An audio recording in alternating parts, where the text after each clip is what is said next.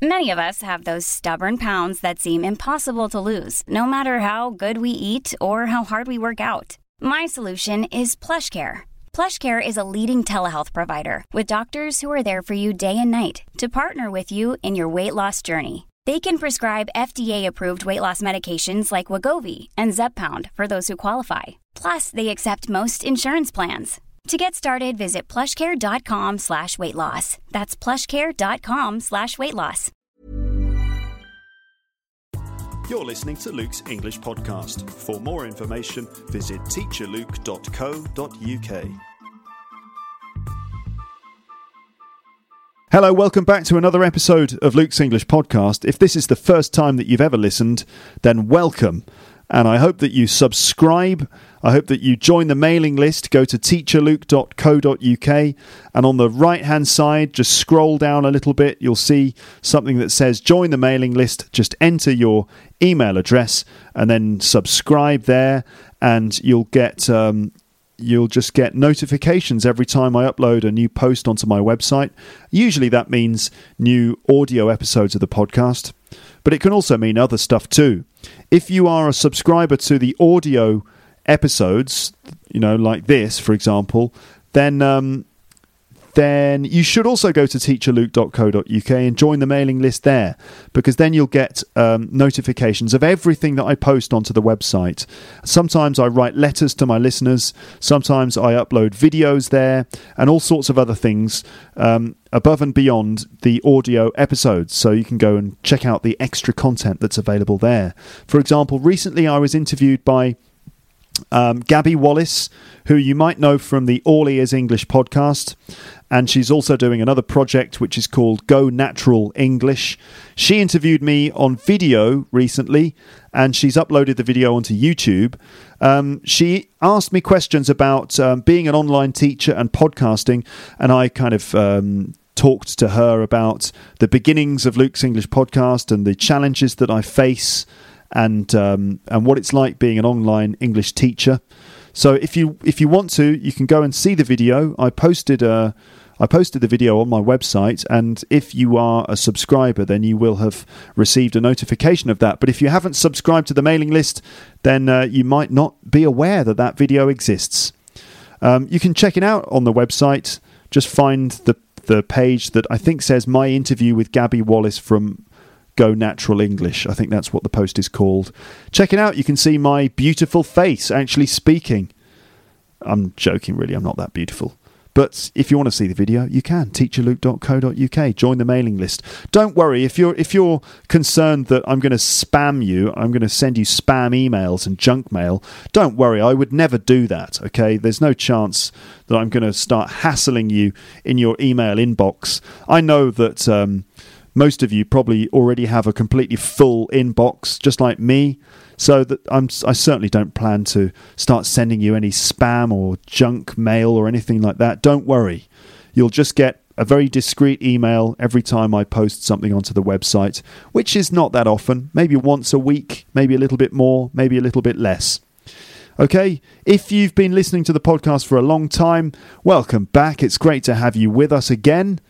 And I hope that you're settled into whatever situation you're in when you're listening to this. This episode of the podcast, what's it called? To be honest, I haven't really decided what I'm going to call this episode yet. I think it could be something along the lines of, can you learn a language in 6 months? I think that's what I'm going to call it. Can you learn a language in 6 months? And this is inspired by a video which one of my listeners brought to my attention recently. And the video is basically a TED talk. It's actually a TEDx talk. The video's on YouTube. You can also find this video on the webpage for this episode of Luke's English Podcast on teacherluke.co.uk.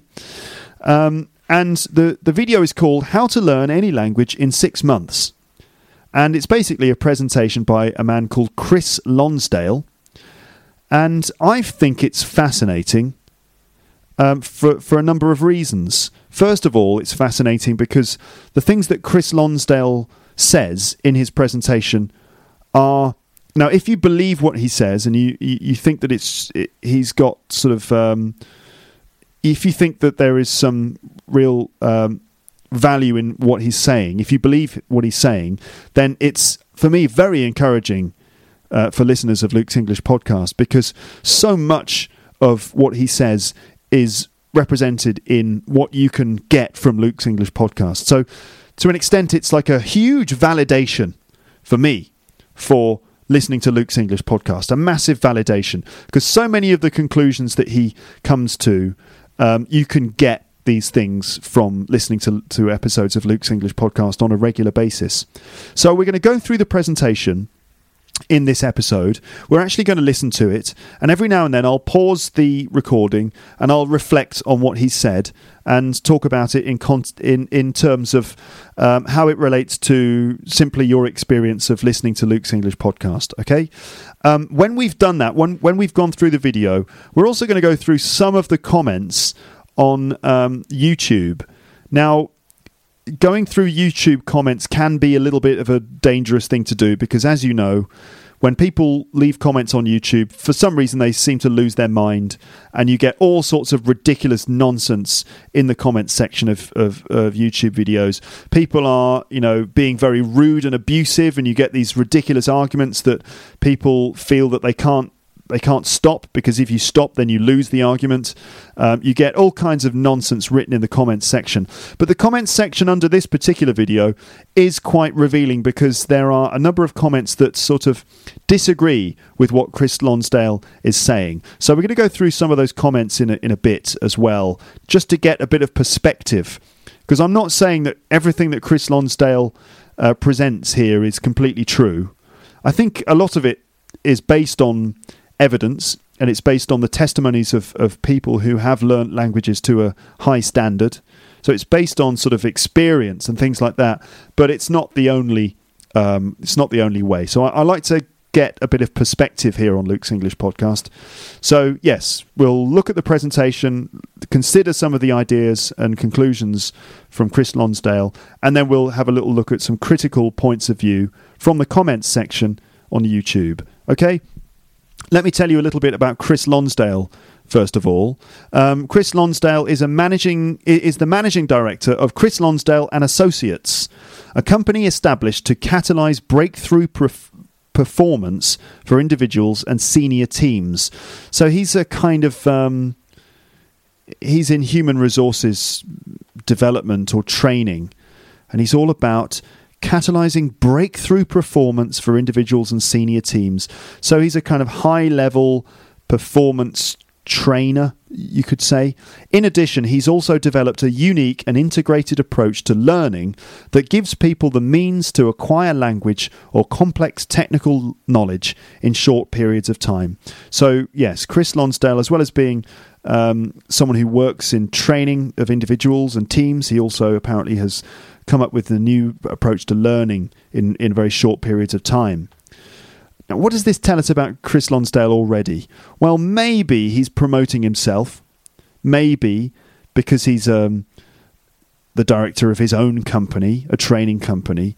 So maybe there's a sense that this is just a sales pitch for Chris Lonsdale, perhaps. And sometimes you've got to be a bit wary of people who come up with magical solutions to difficult problems, because often this just means that it's just a big sales pitch for their own product that they're pushing. But also, on the other hand, it could mean that Chris Lonsdale really knows what he's talking about, because he's a successful trainer of people and he's put the time and effort into developing his own learning method. Let's hear what Chris Lonsdale's got to say. Okay, so we're now going to listen to Chris talking about learning a language in 6 months. Do you think it's possible, ladies and gents, to learn a language to an effective level, to a near native level in just 6 months? I think a lot of the conventional wisdom would say no, it's not possible. In fact, when students come to language schools that I've worked in, sometimes they'll say, how long will it take me to get to this level, let's say IELTS level 8? And usually I don't like answering that question, because often it involves giving an answer that they won't want to hear. And sometimes I think to myself, well, to be honest, you might never make it to level 8. It depends on you as an individual. if you've got the capabilities, if you have the sort of, I don't know, some kind of genetic predisposition for being able to learn languages, then yes, maybe you'll get to IELTS level 8, but it would require some extraordinary hard work and focus, as well as a natural disposition, and lots of people can't make it to that level of proficiency in a second language. Maybe also it's just the conditions in which people learn. Maybe that's it. That, I look at lots of students who come to language schools and I think, well, realistically, how much hard work are you willing to put in? And some students expect just to be able to attend the classes and just be in the classroom and expect that to be everything they need to do. Well, no, you can't learn a language to a good level just by being a passenger in a classroom. No, you actually have to take a very active approach to learning, and you also have to take complete responsibility for learning the language yourself. I often will say to my students, look, I can't learn English for you. Ultimately, you have to do most of the hard work yourself. I'm here to try and create the right conditions in which you can then learn effectively, but I can't do all the work for you. It's very easy for teachers to slip into that role of being the one who's doing all the hard work. I think often effective English language teaching is about creating good conditions for learning and then flipping it on the students and saying and making them do all the hard work, making them go through all the tricky planning and all of the research and everything, instead of just spoon-feeding students, carefully planned lessons. Instead, you force them to do all of the rigorous grammar research and everything else. So maybe if an individual is motivated enough, and if they are organised enough, and they're willing to spend a lot of their time and energy on focusing on learning a second language, and they have a sort of natural disposition towards learning, and they're surrounded by the right people, and they're engaging with English regularly in a meaningful way, maybe it's possible to get to a very high level in 6 months.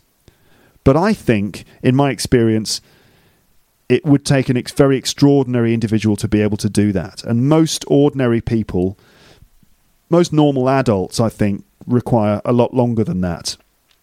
But anyway, let's see what Chris Lonsdale has to say about this. We're now going to listen to the YouTube video, the TED Talk by Chris Lonsdale. I'm going to pause this every now and then if I feel like there's something I need to say. And it could be another point of view, or it could be a reflection that Chris Lonsdale has made and how that affects listening to Luke's English podcast, how it relates to it. This, I think, will be a very, very useful episode of the podcast for you, because it could give you some really good advice on how you can maximize your English language learning potential. And also, it could just reinforce the idea that actually listening to Luke's English podcast is a really good thing for you to do for your English. Okay, let's listen to Chris Lonsdale's talk for a bit. People at the back, can you hear me clearly? Okay, good. Have you ever held a question in mind for so long that it becomes part of how you think? Maybe even part of who you are as a person? Well, I've had a question in my mind for many, many years, and that is, how can you speed up learning? Now, this is an interesting question, because if you speed up learning, you can spend less time at school. And if you learn really fast, you probably wouldn't have to go to school at all. Now, when I was young, school was sort of okay, but I found quite often that school got in the way of learning. So I had this question in mind: how do you learn faster? And this began when I was very, very young. When I was 11 years old, I wrote a letter to researchers in the Soviet Union asking about hypnopedia. This is sleep learning, where you get a tape recorder, you put it beside your bed, and it turns on in the middle of the night when you're sleeping, and you're supposed to be learning from this. Good idea. Unfortunately, it doesn't work. But Hypnopedia did open the doors to research in other areas, and we've had incredible discoveries about learning that began with that first question. I went on from there to become passionate about psychology, and I have been involved in psychology in many different ways for the rest of my life up until this point.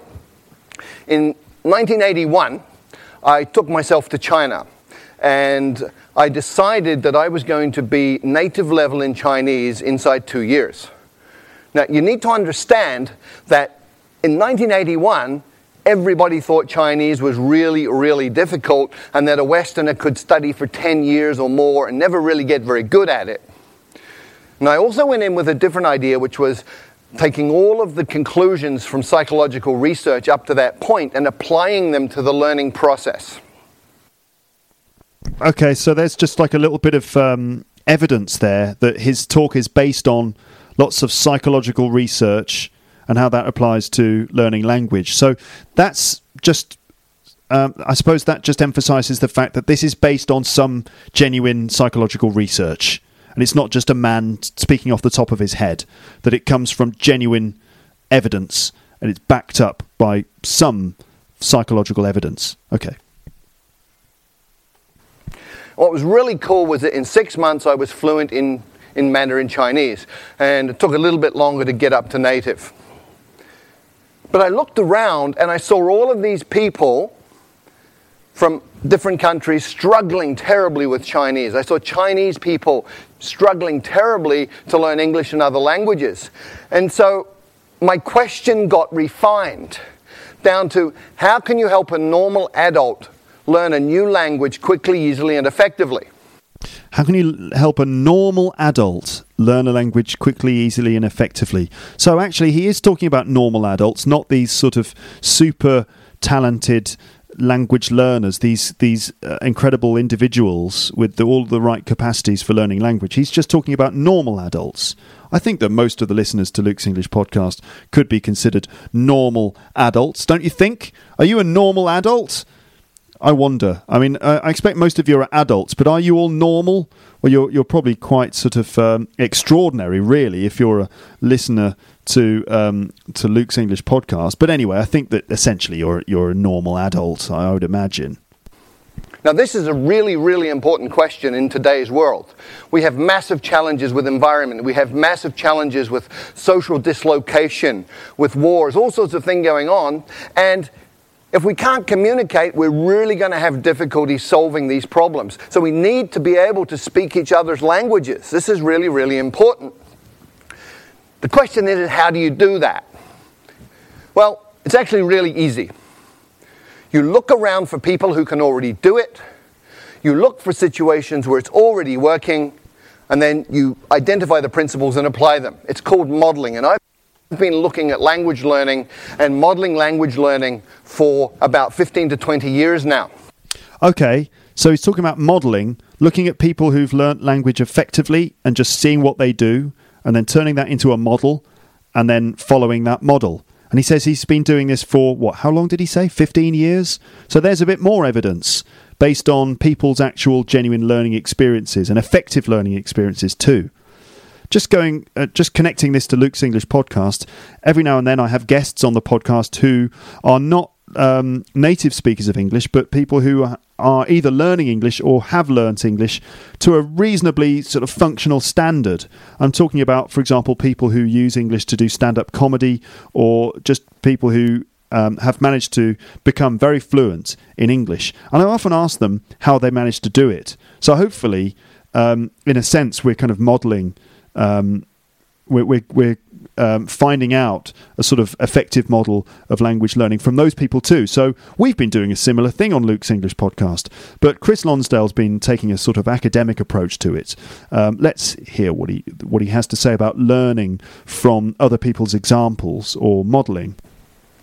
And my conclusion, my observation from this is that any adult can learn a second language to fluency inside 6 months. Now, when I say this, most people think I'm crazy. This is not possible. So let me remind everybody of the history of human progress. It's all about expanding our limits. In 1950, everybody believed that running 1 mile in 4 minutes was impossible. And then Roger Bannister did it in 1956, and from there it's got shorter and shorter.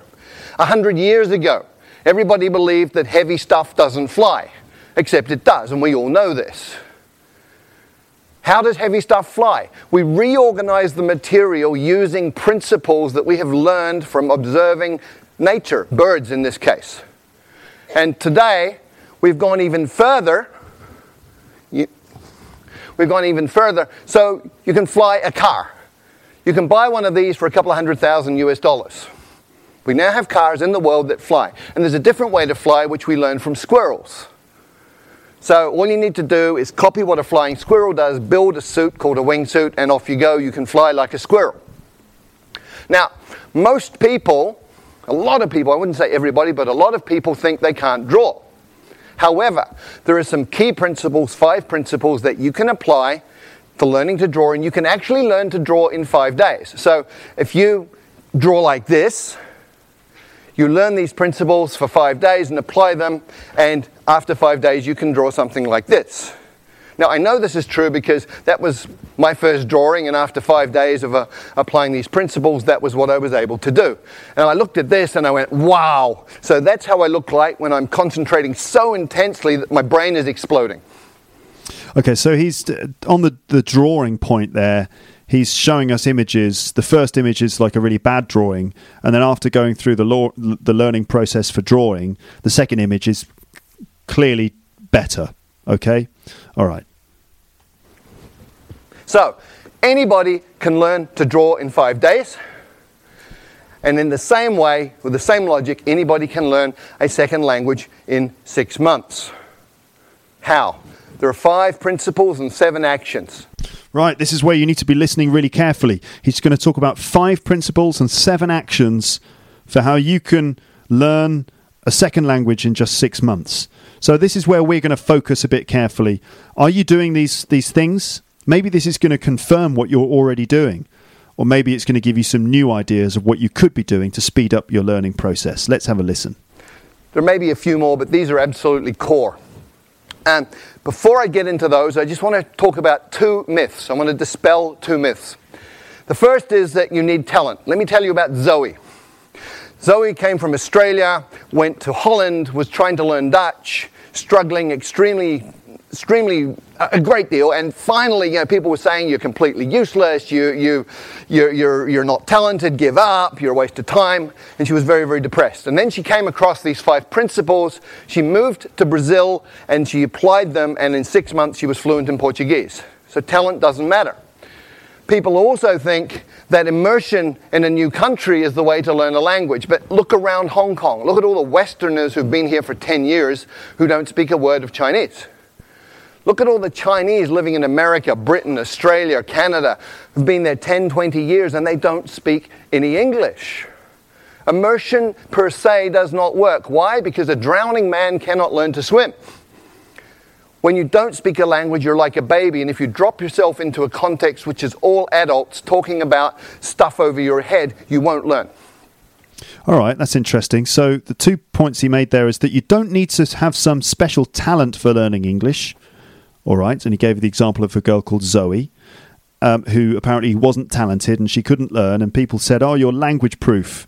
You can't learn a language, you don't have the talent for it. And then she went to Brazil and somehow followed the 5 steps that he's going to talk about, and then she became fluent in 6 months, apparently.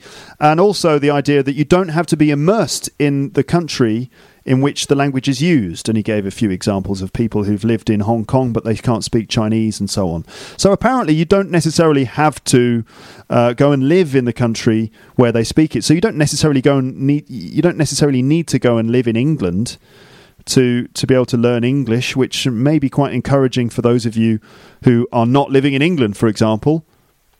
So, what are the 5 principles that you need to pay attention to? First, there are 4 words. Attention, meaning, relevance, and memory. And these interconnect in very, very important ways, especially when you're talking about learning. Come with me on a journey through a forest. You go on a walk through a forest and you see something like this. Little marks on a tree. Maybe you pay attention, maybe you don't. He's showing us a picture of a tree with some scratches on it, like the bark has been scratched away by something, so there's some markings on a tree.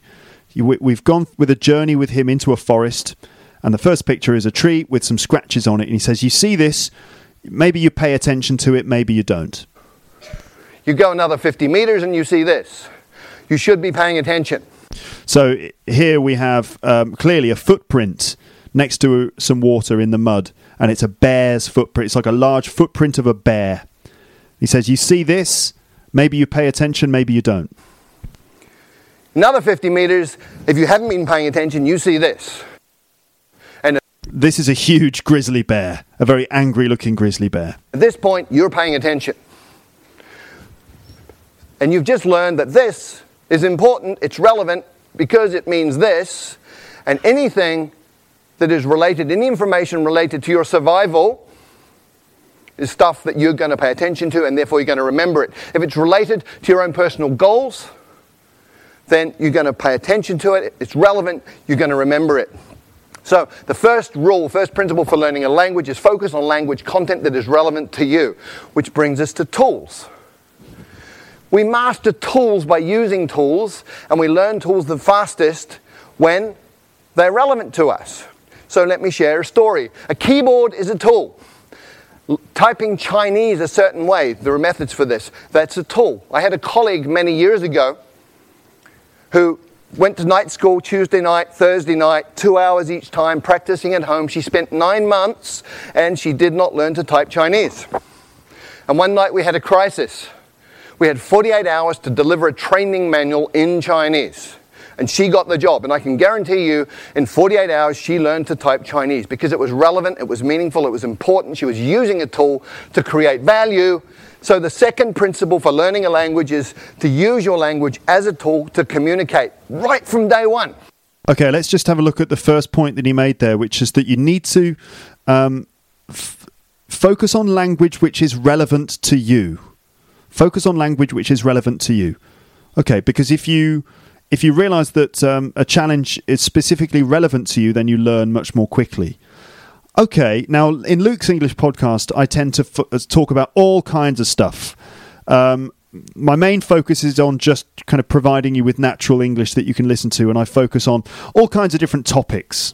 So I suppose in terms of trying to maximise your learning with each episode of the podcast, you could take the attitude that that any topic that I talk about is worth listening to you. It's relevant for you because it's really a question of getting in touch with vocabulary and language that you could use to talk about a variety of topics. So it's relevant for you because you need to be able to fully operate as an English speaker, and that means picking up on specifically natural expressions. So you could think this episode is relevant to me because I want to be able to communicate in the same way, using the same level of language, in the same kind of pronunciation. So I suppose you could say that every episode of Luke's English podcast is relevant to you because I'm speaking directly to you, and the whole purpose of this is to try and raise your level of English, and simply remembering that it's all relevant to you personally can help to engage you more with it, and therefore you tend to acquire more language from it as a result. He just said as well, his second principle is that you use your new language as a tool to communicate from day one. So you actually use it as a tool to communicate.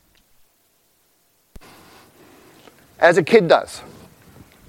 When I first arrived in China, didn't speak a word of Chinese. And on my second week, I got to take a train ride overnight. I spent 8 hours sitting in the dining car talking to one of the guards on the train. He took an interest in me for some reason. And we just chatted all night in Chinese. And he was drawing pictures and making movements with his hands and facial expressions. And piece by piece by piece, I understood more and more. But what was really cool was 2 weeks later, when people were talking Chinese around me, I was understanding some of this. And I hadn't even made any effort to learn that. What had happened, I'd absorbed it that night on the train, which brings us to the third principle. When you first understand the message, then you will acquire the language unconsciously. Interesting. That's the language acquisition theory, isn't it? that just focusing on understanding the message means that you unconsciously acquire the language. So, focusing on understanding a communicative act means that you just start to acquire the ways in which communication is done in that language. So rather than studying the language from the bottom up, instead of studying the grammar first, understanding all of the apparent rules of the language, you just engage with the language, and then you kind of unconsciously work out what makes it work and what is possible and what's not possible. So that's quite a controversial theory, because some people are kind of purists about grammar, and they say that you should just focus on studying grammar because grammar tells you what's right and wrong. But really, there are a number of different ways of learning grammar. And if you are sort of working out in your own way what makes language correct and incorrect, that is studying grammar. Just because you're not studying it from a grammar book, studying the rules directly, you're still studying grammar by working out what is possible just through communication. So his third principle, when you first understand the message, you will unconsciously acquire the language. So in terms of listening to Luke's English podcast, what I always say to you is that you should just try and stay engaged, and that you should try to just focus on exactly what I'm trying to say to you in episodes of the podcast. And by focusing on this message, by focusing on what I'm trying to say to you, then the language, the rules of grammar and so on are going into your head, and you are unconsciously picking up the grammatical rules. And then when you come to do, for example, a grammar test, if you have to answer questions, that test your knowledge of grammar, you might find that you're able to answer those questions just by instinct. For example, you know that it's rely on. And how do you know that? Not because you've perhaps studied directly the expression rely on, but just because you've heard me say it, or you've heard other people say it, and it's just gone in terms of frequency. You know that that's a commonly occurring pattern of English, and so by instinct you go, well, it's rely on. I don't know why, it just is the answer. So that's because your unconscious has learned that rely on is a pattern. Okay, so principle number 3, when you first understand the message, you will unconsciously acquire the language. And this is really, really well documented now. It's something called comprehensible input. There's 20 or 30 years of research on this. Stephen Krashen, a leader in the field, has published all sorts of these different studies. And this is just from one of them. The purple bars show the scores on different tests for language. The green and the purple people were people who had learned by grammar and formal study. The green ones are the ones who learned by comprehensible input. So he's showing us a sort of bar chart here, comparing the grammar focus and language teaching approach to learning English, and then the comprehensible input approach, which you could say is a bit like the purple bar being like learning by formally studying grammar, and then the green bar being like learning by focusing on a message, by listening to Luke's English podcast, or by trying to communicate naturally with people. And we can see that the green bar is, significantly higher than the purple bar in terms of different sort of, I think, English courses or different English tests. So, comprehension works. Comprehension is key. And language learning is not about accumulating lots of knowledge. In many, many ways, it's about physiological training. A woman I know from Taiwan did great in English at school. She got A grades all the way through, went through college, A grades, went to the US, and found she couldn't understand what people were saying. And people started asking her, "Are you deaf?" And she was English deaf. Because we have filters in our brain that filter in the sounds that we are familiar with, and they filter out the sounds of languages that we're not. And if you can't hear it, you won't understand it. If you can't understand it, you're not going to learn it. So you actually have to be able to hear these sounds. And there are ways to do that, but it's physiological training. Speaking takes muscle. You've got 43 muscles in your face. You have to coordinate those in a way that you make sounds that other people will understand. If you've ever done a new sport, for a couple of days and you know how your body feels, hurts. If your face is hurting, you're doing it right. Okay, so let's see. First of all, he said that learning a language is not about acquiring lots of knowledge or like formally learning knowledge, but it's about learning how to do something. And I've said this before, that learning English is not about what you know, it's about what you can do, right? So it's not about just getting knowledge into your head like as if you're studying sort of facts and figures from history. No, it's about learning how to actually do something. So he says it's like physiological training. It's like going to the gym. And he's right, okay? Because if you think about developing your body to be able to do certain sports, how do you do it? You don't read a textbook on how to play badminton. You actually go and you play badminton again and again, okay? You go to the gym, you raise your heart rate, you make your body work. So by engaging with Luke's English podcast, what you're doing is you're actually sort of going to the gym in a sense, that you're keeping yourself warm, you're keeping it fresh, you're keeping the practice going, making sure that you're not getting rusty. Rusty is a word that people use a lot when they're talking about the fact that they haven't practiced their English for a long time, and as a result they become slow and less fluent and the words don't come more easily. Rusty is what metal becomes rusty after it's been wet. Okay, so for example, a metal gate, if it's been raining on the metal gate for many years, the gate will go rusty. It goes orange and brown, and a sort of stuff like orange dust appears on the surface, and the gate doesn't open very easily because it's rusty. The same thing happens with English. So it's not about acquiring knowledge exactly, but more about learning how to do something. He then goes on to say that it's about muscles, and I completely agree with that. That, for example, pronunciation or speaking is a physical thing. Not only do we use our body language when we do it, we also use all the muscles in our face to be able to produce the right sounds. And he says that when your face hurts, it means you're doing it right. Okay? So this just supports the idea that learning a language is about doing things. It's about actually being able to do things. It's not about what you know, it's about what you can do. And with, by listening to Luke's English podcast, you're not necessarily sort of like studying formally rules of the language so that you in your head then have all of the theory and therefore you're able to produce accurate English. No, you're just engaging with English and sort of sparring with English, And by doing that, by engaging with a communicative process, even if it's just me talking to you and you sort of engaging with what I'm saying, that you're still sort of like going to the gym. It's a bit like sparring. You know what I mean by sparring? It's like if you're a boxer, you would fight in the gym, you punch the heavy bag, you might practice with another boxer in the gym. You're practicing responding to the person's moves, moving with your feet, punching with your right and left hand, ducking, bobbing, and all of these things keep you active, keep you fit, and keep you engaged with, in this case, a physical exercise of boxing.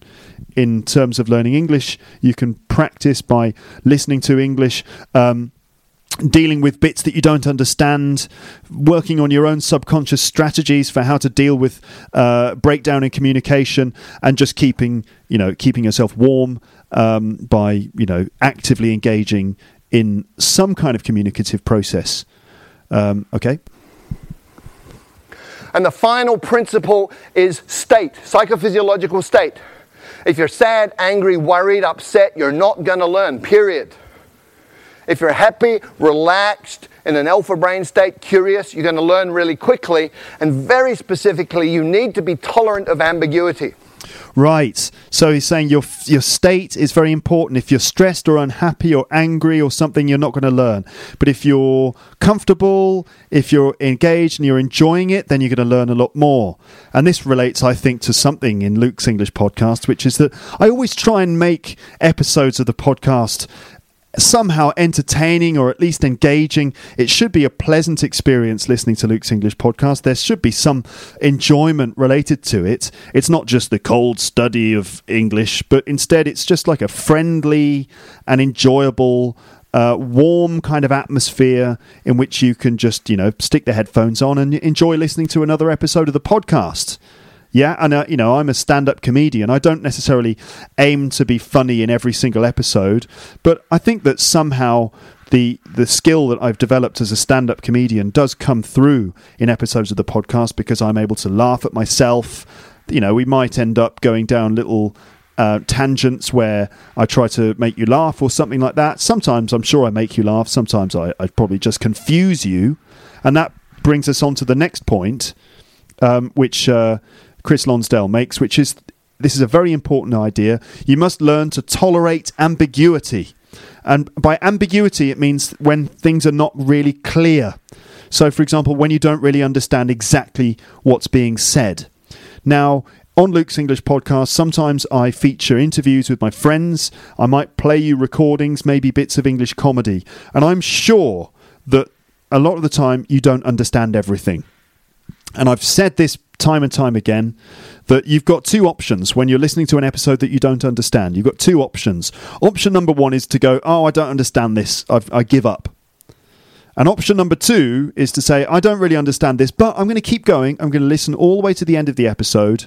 Even if it means pausing in the middle to do something else, I'll come back to this. I will listen to the whole episode, even if I don't understand everything. Because you must learn to tolerate ambiguity. And let's hear what Chris Lonsdale has to say about tolerating ambiguity or dealing with the fact that you don't understand absolutely everything. Okay? If you're one of those people who needs to understand 100% every word you're hearing, you will go nuts because you'll be incredibly upset all the time because you're not perfect. If you're comfortable with getting some, not getting some, just paying attention to what you do understand, you're going to be fine, you'll be relaxed, and you'll be learning quickly. So based on those 5 principles, what are the 7 actions that you take? Oh, this is going to be useful. Based on those 5 principles, here are some 7 actions for rapid language acquisition. Wow. Let's hear what he has to say. Number 1, listen a lot. Oh, hello. Listen a lot. That's number 1. Well, I mean, it's not rocket science, is it? That's very encouraging for me, and it should be for you too. But his number 1 piece of advice is that you should listen a lot. Well, I mean, here you are. You're already doing it. You're listening to Luke's English podcast. I call it brain soaking. You put yourself in a context where you're hearing tons and tons and tons of the language, and it doesn't matter if you understand it or not. You put yourself in a situation where you're hearing tons and tons and tons of the language. It doesn't matter if you hear it or not. Welcome to Luke's English podcast, ladies and gentlemen. It sounds like that, doesn't it?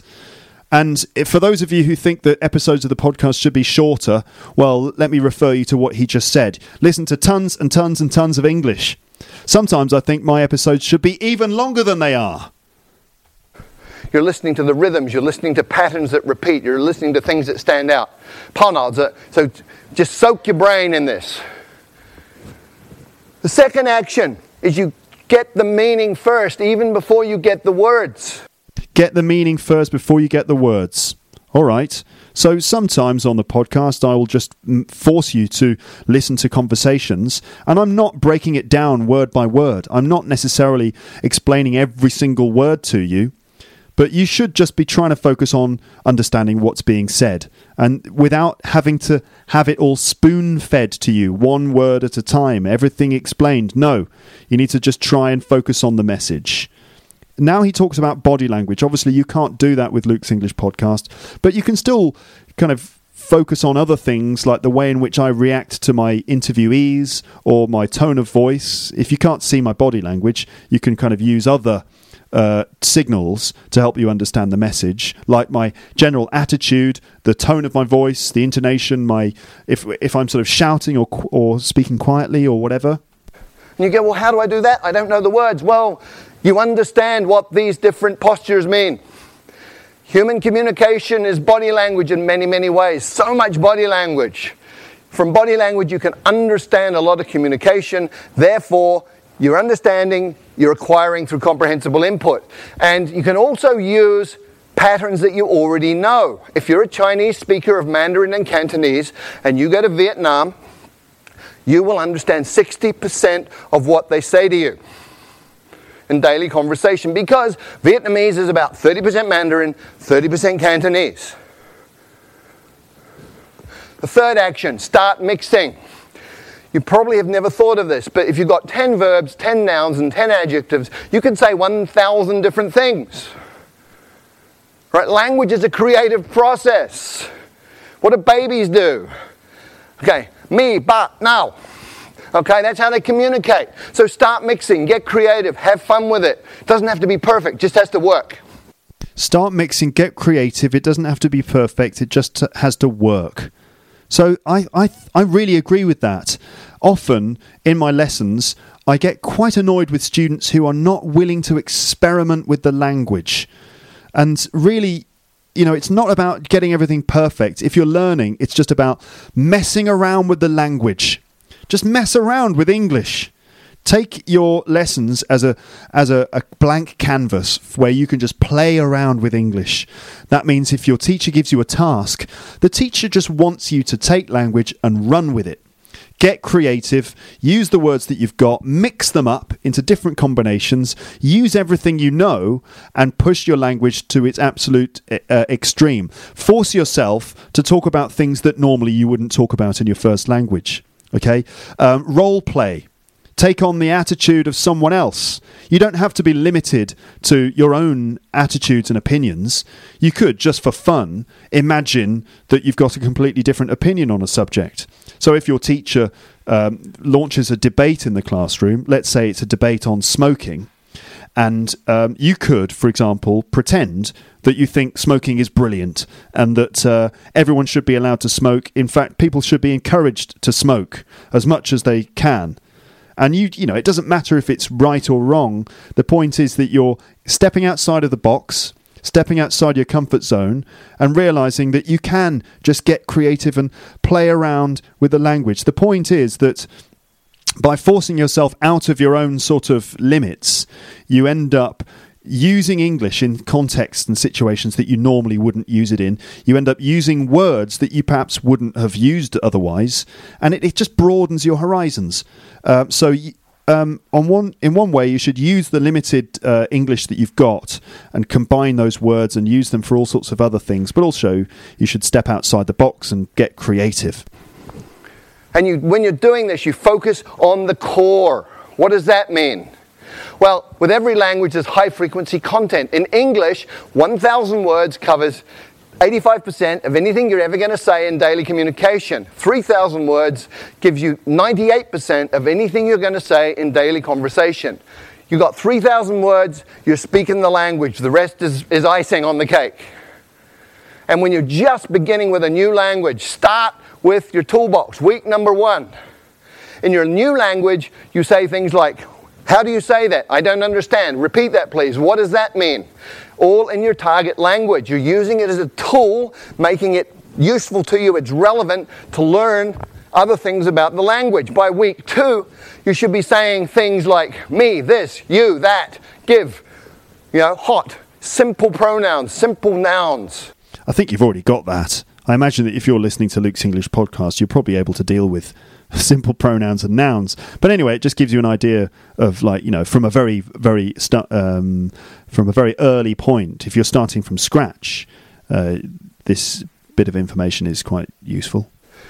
Simple verbs, simple adjectives, communicating like a baby. And by the 3rd or 4th week, you're getting into what I call glue words. Although, but, therefore, these are logical transformers that tie bits of a language together, allowing you to make more complex meaning. At that point, you're talking. And when you're doing that, you should get yourself a language parent. If you look at how children and parents interact, you understand what this means. When a child is speaking, it'll be using simple words, simple combinations, sometimes quite strange, sometimes very strange pronunciation. Other people from outside the family don't understand it. But the parents do. And so the kid has a safe environment, gets confidence. The parents talk to the children with body language and with simple language they know the child understands. So you have a comprehensible input environment that's safe. We know it works, otherwise none of you would speak your mother tongue. So you get yourself a language parent who's somebody interested in you as a person who will communicate with you essentially as an equal, but pay attention to help you understand the message. Hello. You want to get yourself a language parent, someone who will talk to you and talk to you directly, and someone who understands, what you're going through and will try and help you a little bit here and there to try and help you understand the message. Hello. Hi, I'm Luke. I'm Luke from Luke's English Podcast. I think that's exactly what I do on Luke's English Podcast, don't you think? That sounds like exactly what I do in these episodes. So there you go. If you're looking for a language parent, I might not be someone that you actually engage with directly, but at least I'm kind of communicating with you specifically as a language learner, and I'm here to kind of help you a little bit here and there to understand the message. I might explain a few things now and then, but ultimately I'm talking directly to you. So there's a sort of opportunity for language acquisition from me. There are 4 rules of a language parent. Spouses, by the way, are not very good at this, okay? But the 4 rules are, first of all, they will work hard to understand what you mean, even when you're way off beat. Secondly, they will never correct your mistakes. Thirdly, they will feed back their understanding of what you're saying so that you can respond appropriately and get that feedback. And then they will use words that you know. Okay, so these are the rules for a language parent. Now, you might be listening to this agreeing with some of it, that it might be that you don't agree with all of it, and I'd be quite interested to know which things that you, for example, disagree with. So apparently a language parent should work to understand what you are saying. Well, I can't really do that because you're not talking to me, although you send me comments and emails and things like that. But at least through my experience of being an English language teacher for nearly 14 years, I do have a lot of experience of listening to non-native speakers who are learning the language and sort of struggling to say what they want to say. And I've developed a technique in my classrooms where I listen to a learner of English and I fairly quickly can decode what they're trying to say and then give them the tools, give them the specific language or the natural way in which we say it in English. So I suppose I do that in my lessons. But on the podcast, yes, apparently a language parent doesn't correct mistakes. Okay, there's several theories about error correction, but one of those theories is that you shouldn't necessarily jump on every single error that someone makes, and that you should let people make a few mistakes, but then kind of give them language feedback at the end to just let them know that actually you don't say it like this, you say it like this. Confirms understanding by using correct language, okay, and uses the words that the learner knows. Well, you might disagree with that. In fact, I don't completely agree. Well, okay, when I'm talking to you on the podcast, sometimes I try and kind of grade my English a little bit if it's necessary, just to make sure that you understand what I'm saying. But then at other times, I will consciously start to speak in language that you might not understand. So to an extent, I sort of disagree with that. I think it can be good for a teacher to actually use words that the learner doesn't know from time to time. But at the same time, maybe I'm able to grade my English a little bit. I try not to grade my language too much, but I think, have a sense of what most of my listeners are able to understand and what they don't understand. I'm just saying that maybe I conform with this sort of idea of a language parent, and maybe I don't. Let's carry on. The 6th thing you have to do is copy the face. You've got to get the muscles working right so you can sound in a way that people will understand you. There's a couple of things you do. One is you need to hear how it feels and feel how it sounds, which means you have a feedback loop operating in your face. But ideally, if you can look at a native speaker and just observe how they use their face, let your unconscious mind absorb the rules, then you're going to be able to pick it up. And if you can't get a native speaker to look at, you can use stuff like this. Okay, so he's saying that you should be looking at videos and things of people speaking so that you can look at the mouth movements and start to pick up just like, the muscle movement and the position of the lips and so on. He also mentioned that you should learn how it feels to say words. And so one approach, I suppose, that you could use when you're listening to the podcast, and I know that some of my listeners do this, is to every now and then pause the podcast and actually repeat what I've said. Sometimes in episodes I actually give you opportunities to do that by reading phrases or sentences and asking you to repeat after me. But you've got a pause button. You could just pause after every little utterance and repeat it after me. and then, listen to it again and play it again and repeat it again. And that way you're actually not only letting the words go into your ears, but you're sort of allowing them to come out as well. You know how they sound, and then you can try and copy the way I say them, and that sort of hopefully will allow you to focus your muscles in your mouth on producing the sounds that you're actually hearing. And that, as he said, creates a feedback loop where you're able to kind of, if you record yourself, you can get feedback on how you're saying things. You can listen to me doing it, and then you can adjust your pronunciation and keep working until you start to copy the way that I say words and phrases.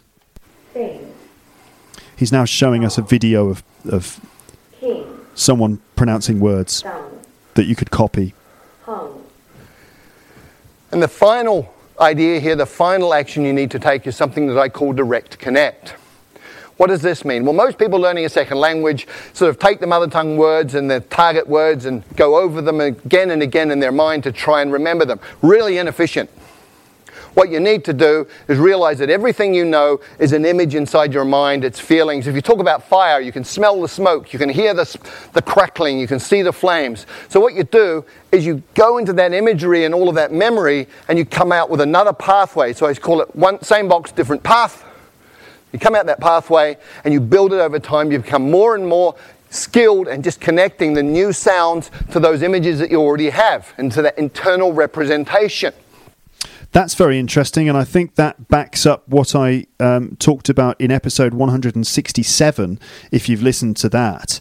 If you haven't listened to episode 167, I really strongly suggest that you go back into the archives and listen to that one, because I think that's a really useful episode, and it's called Memory, Mnemonics and Learning English. And basically in that episode I told you that a good way to remember words is to try and connect those words to very vivid images in your head. And if you make connections like that, it can really significantly help you to remember new words. All right. So here, Chris Lonsdale's talking about connecting words that you have in your first language to mental images, and connecting the new word to that same mental image. So it's our memories, for some reason, we tend to remember visual things really more effectively than other things. So if you can create a very vivid visual memory in your head and connect that to the new word that you're trying to remember, that can make a big difference in your ability to remember and recall those words. And over time, you even become naturally good at that process that becomes unconscious. So there are 5 principles that you need to work with, 7 actions. If you do any of them, you're going to improve. And remember, these are things under your control as the learner. Do them all. You're going to be fluent in a second language in 6 months. Thank you. Wow. A very convincing talk there by Chris Lonsdale. You can see that video. He's a very animated speaker. He's clearly very passionate about what he's talking about. You can see that video by going to teacherluke.co.uk and just find the episode, the page for this episode, and I will have embedded the video on there, and you can then watch it again at your leisure. Let's go into the comments section of this YouTube video, and there are a number of comments. There's actually 4,039 comments. This video was published on the 20th of November 2013. By the way, there is a transcript available for this video, and you can of course go to teacherluke.co.uk and find the transcript there. Let's scroll down, and I found quite an interesting sort of comments thread underneath this video. Now, all right, most people I think like the video. Let's see, we've got, this video has received 33,604 thumbs up and 914 thumbs down. The video has been viewed 3 million times. 33,604 thumbs up, 914 thumbs down. So, clearly the majority of people agree or like the video, but some people don't.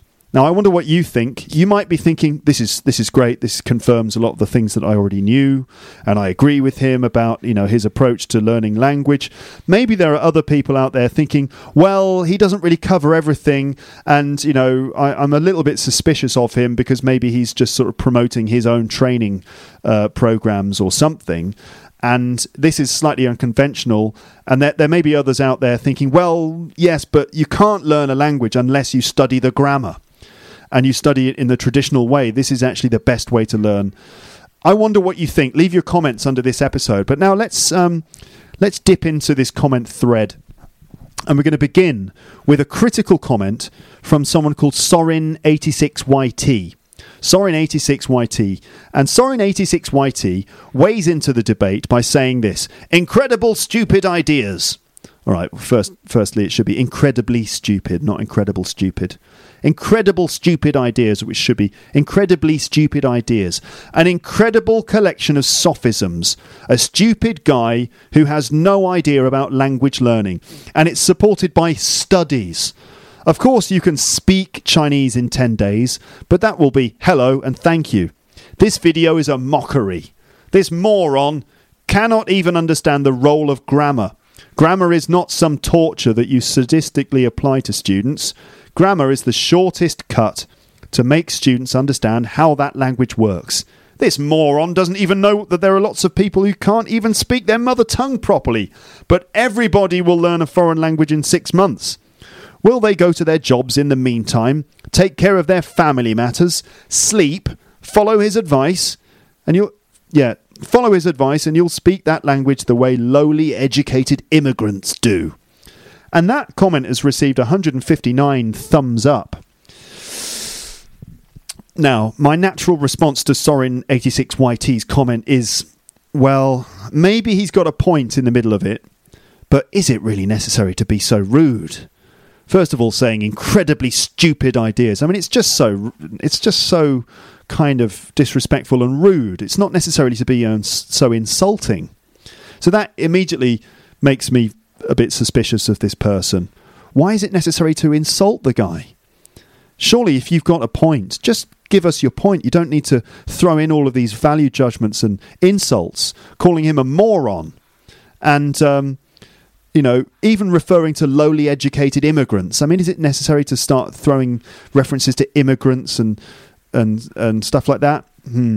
Let's see what some of the replies are to Sorin86YT, who might actually have a point in the middle of his insult-laden comment. Marcus T. Anthony replies by saying, have you considered the possibility that you don't understand the subject matter? What would happen if, instead of opposing ideas which contradict yours, you tried embracing them? Okay. Raduen Rabe replied to Sorin86YT by saying, I don't know how or where you get the nerve to be able to say something like incredible stupid ideas and a stupid guy who has no idea about language learning, when everything you say after that proves that you actually know nothing about language learning. How many languages did you have to learn other than English? If it takes you 10 days to learn hello and thank you in Chinese, or any other language for that matter, that's called a learning disability. You might want to have that checked.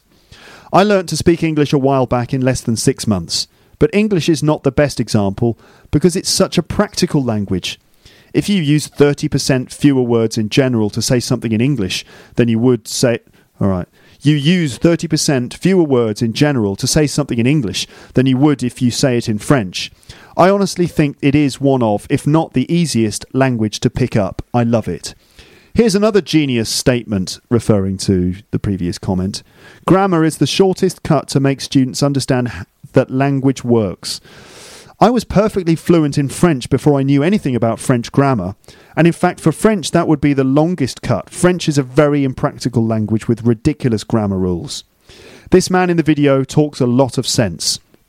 If you really apply everything he says, it would take the average person less than 6 months to speak any language pretty well. I've done it myself twice, and seen it done countless times with friends I grew up with. Does this mean we should all start fires at our local libraries and ban language classes? No, of course not. But are you really going to be perfect in that language in 6 months? No. But it will be much easier for you to learn grammar after if you really want to. Sorin86YT replies to Marcus T. Anthony, if you remember, who said, what would happen if you embraced these ideas instead of opposing them? And he says, actually, no, I haven't. What? Haven't what? Oh, yeah. Have you considered the possibility that you don't understand the subject matter? And he says, no, I haven't. I have over 20 years of experience in language tutoring. I tried some of the new, stupid, fast food methods, and they are what they are, deceptions. All these fast food ways have appeared for commercial reasons. They fool potential clients that learning can be miraculously shortened, and also that any moron can learn a foreign language. This way, language teaching businesses attract more clients willing to take shortcuts. There are also a lot of morons excited by revolutionary ideas like teenagers and really believe that the man who will live 300 years is already born. What? Okay, so he's saying that all of these ideas that you can learn a language in 6 months are just deceptions, and they are perpetuated by language schools that want to try and sell courses to learners who are willing to believe that miracles are possible, basically. But why does he have to keep calling everyone a moron? Is it necessary to be so insulting all the time? I don't really get it. But maybe he's got a point. You know, if you look past the insults, maybe he has got a point that there are no such things as shortcuts in language learning. But I think that no one is saying that. I actually don't think this 6 month approach is a shortcut. I think it might be questionable whether you can really learn a language to a very high standard in just 6 months. Also, it depends on where you start, doesn't it? I mean, do you start from the intermediate level to a proficient level, or are we starting from the absolute beginner level to the proficient level? To be honest, that's not clearly explained in the video. But I think that if you follow, like, regardless of the whole 6 months thing, I think the principles and the actions that Chris Lonsdale mentions are good and valuable things, and they are effective.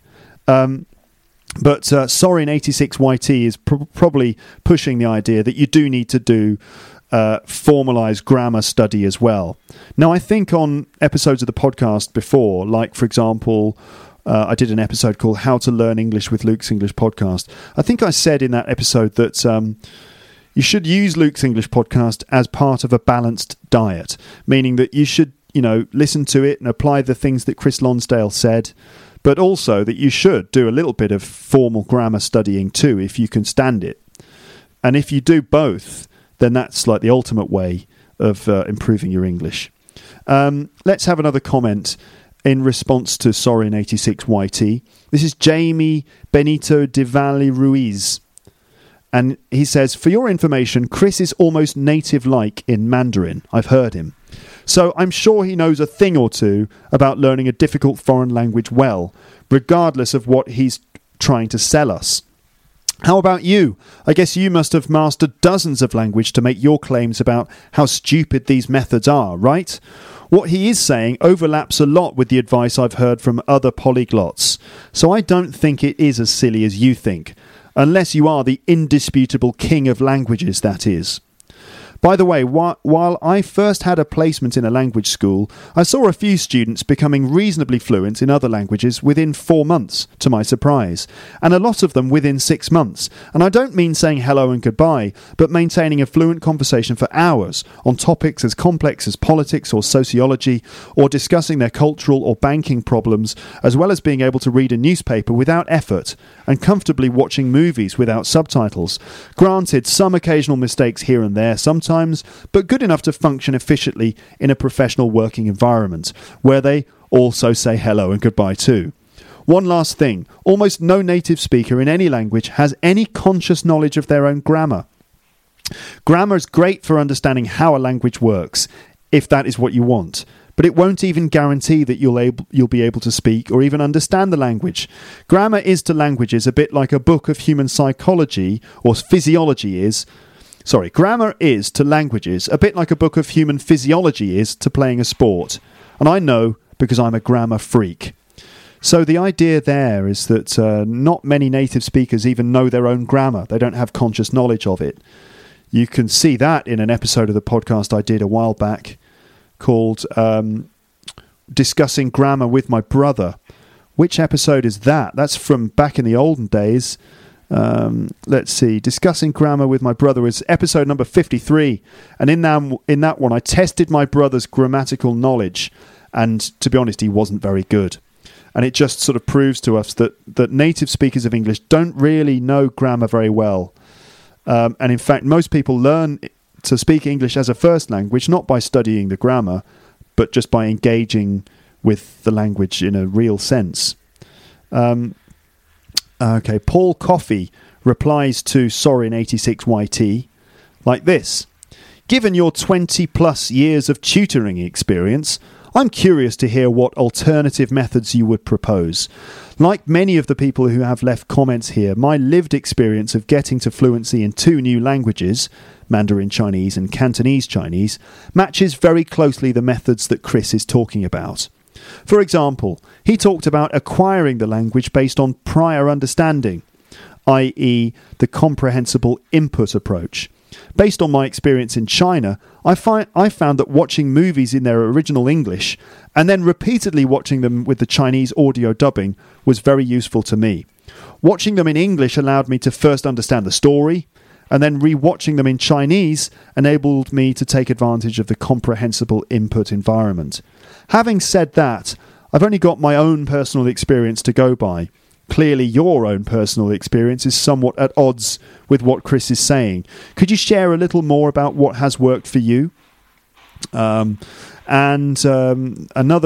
reply to Sorin86YT is that Truth Seeker 1961 says, people like Sorin86YT who have been deeply entrenched in their respective fields always have knee-jerk reactions to new ideas and new methods because their way is the only way and they don't want to hear anything about it outside of their norm. And the 6 people who liked his comment are staunch defenders of the status quo, no matter what advances are introduced now or any time in the future.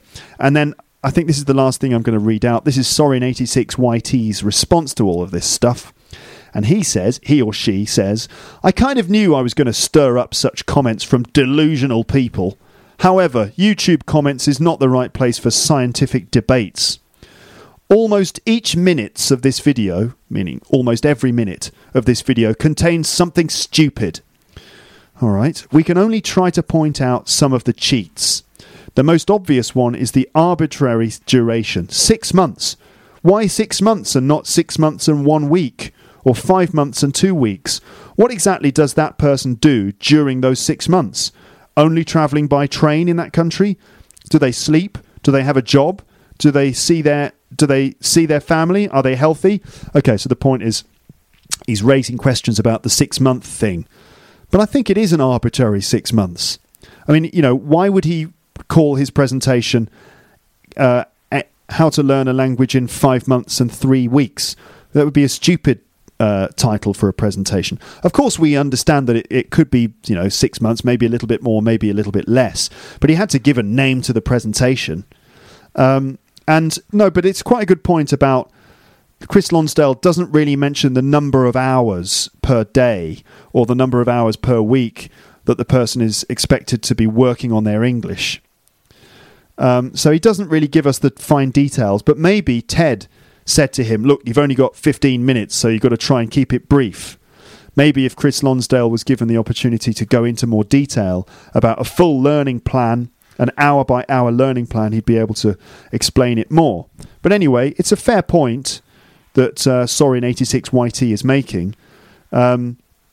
We want to know exactly what the person does during that 6 month period. Sorin86YT continues by saying, any competent language teacher will tell you that 6 months is meaningless. The learning process is estimated by professionals in hours. Take my intermediate level English course. The average student, and by average, average is actually another approximation that kills the idea of a fixed time. Any average student will need about 80 hours of instruction with the teacher, and then about double in individual study, homework, practice, listening, etc. A rough total of 240 hours. What is that in calendar time? Nobody can foresee. If the student happens to have lots of time to dedicate to the foreign language, let's say 6 hours a day, we calculate 40 days, which happens to be about 5 times faster than the moron in the video claims. Not mentioning that 240 hours mathematically equals 10 full days. However, this doesn't happen in real time. That average student has a job, a family, a hobby, a disease maybe. He has to sleep, to eat, to drive. Eventually it comes down to about 6 hours a week, 2 in class and 4 outside, which suggests 40 weeks, a little more than 9 months. Not bad, huh? 9 months. However, that too rarely happens in real life. In 9 months' time, both the student and the teacher will have holidays, or business travels, or sick leave. It may go up to 1 year and beyond, but the orientation line is always the number of hours, not months. The next level of deception in this video is about the student. Who is that student? Whoever has ever taught anything knows students are of various speeds. Because of talent, of course, talent matters hugely. Morons. Previous knowledge, motivation, practice, environment, how serious the student is about learning. What is 6 months for a student? What is 6 months for one student might be 3 months for another one, or 12 months for another one, or even never. This video looks just like a stupid teleshopping presentation where they want to make us believe that the kitchen knife is the most spectacular invention of mankind. Okay, as I've said before, there are maybe some good points in there, even if they are delivered in a slightly insulting manner. Okay, maybe 6 months is a little bit of an arbitrary time length, and it maybe depends on each individual student. But I suppose what Chris Lonsdale is suggesting is that if you have the time to devote to it, then anyone, regardless of your level of talent, can speed up the learning process by using the methods, actions and advice that he talked about in his presentation. Now, I'm not saying that Chris Lonsdale's solutions are like the perfect answer to learning language, but I do think that there is a lot of wisdom in there, and I do think it's based on a lot of common sense. Sorin86YT just seems to be a bit mean. He just seems to be a bit nasty, and he might have some points, but is it necessary to be so insulting? I don't think I would like to be in Sorin86YT's English classes. I get the impression he would be rather a mean and nasty teacher who focuses on grammar. And yes, grammar isn't always a horrible subject to study. In fact, it can be fascinating. I say that as an English teacher myself. I think grammar can be very interesting. But I get the impression that Sorin86YT is... Oh, can you imagine one of his lessons? Do you think that it would be a warm environment, a friendly, fun environment in which you'd feel comfortable experimenting with English and fooling around and making a few mistakes but learning from them in a comfortable, safe situation? I don't think so. I think it would be like some kind of... I don't know, it would feel like a grammar sweatshop or something like that. Now, what are your conclusions? What do you think? You're all language learners. Many of you have learnt language to a very high level. What do you think? I'm very interested in hearing about your stories and the ways in which you've learnt English. What do you think? Formal studying of grammar, or the approach that Chris Lonsdale talks about? What do you think is the best way to learn English? Do you have an opinion? Leave your comments under this episode at teacherluke.co.uk. I'd be very interested in reading them. And I'm sure that my listeners also would be very interested in having a look at those things. Share your knowledge, ladies and gents, and then maybe you can all learn from each other. I think that would be a very beautiful thing indeed. That's the end of this episode. I do hope that it's been useful. I'm sure that it has. I think this has been one of those really good, useful focused episodes on the learning process. Thanks again for listening. Speak to you very, very, very, very, very, very soon. But for now, it's goodbye. Bye, bye, bye, bye. Thanks for listening to Luke's English podcast. For more information, visit teacherluke.co.uk.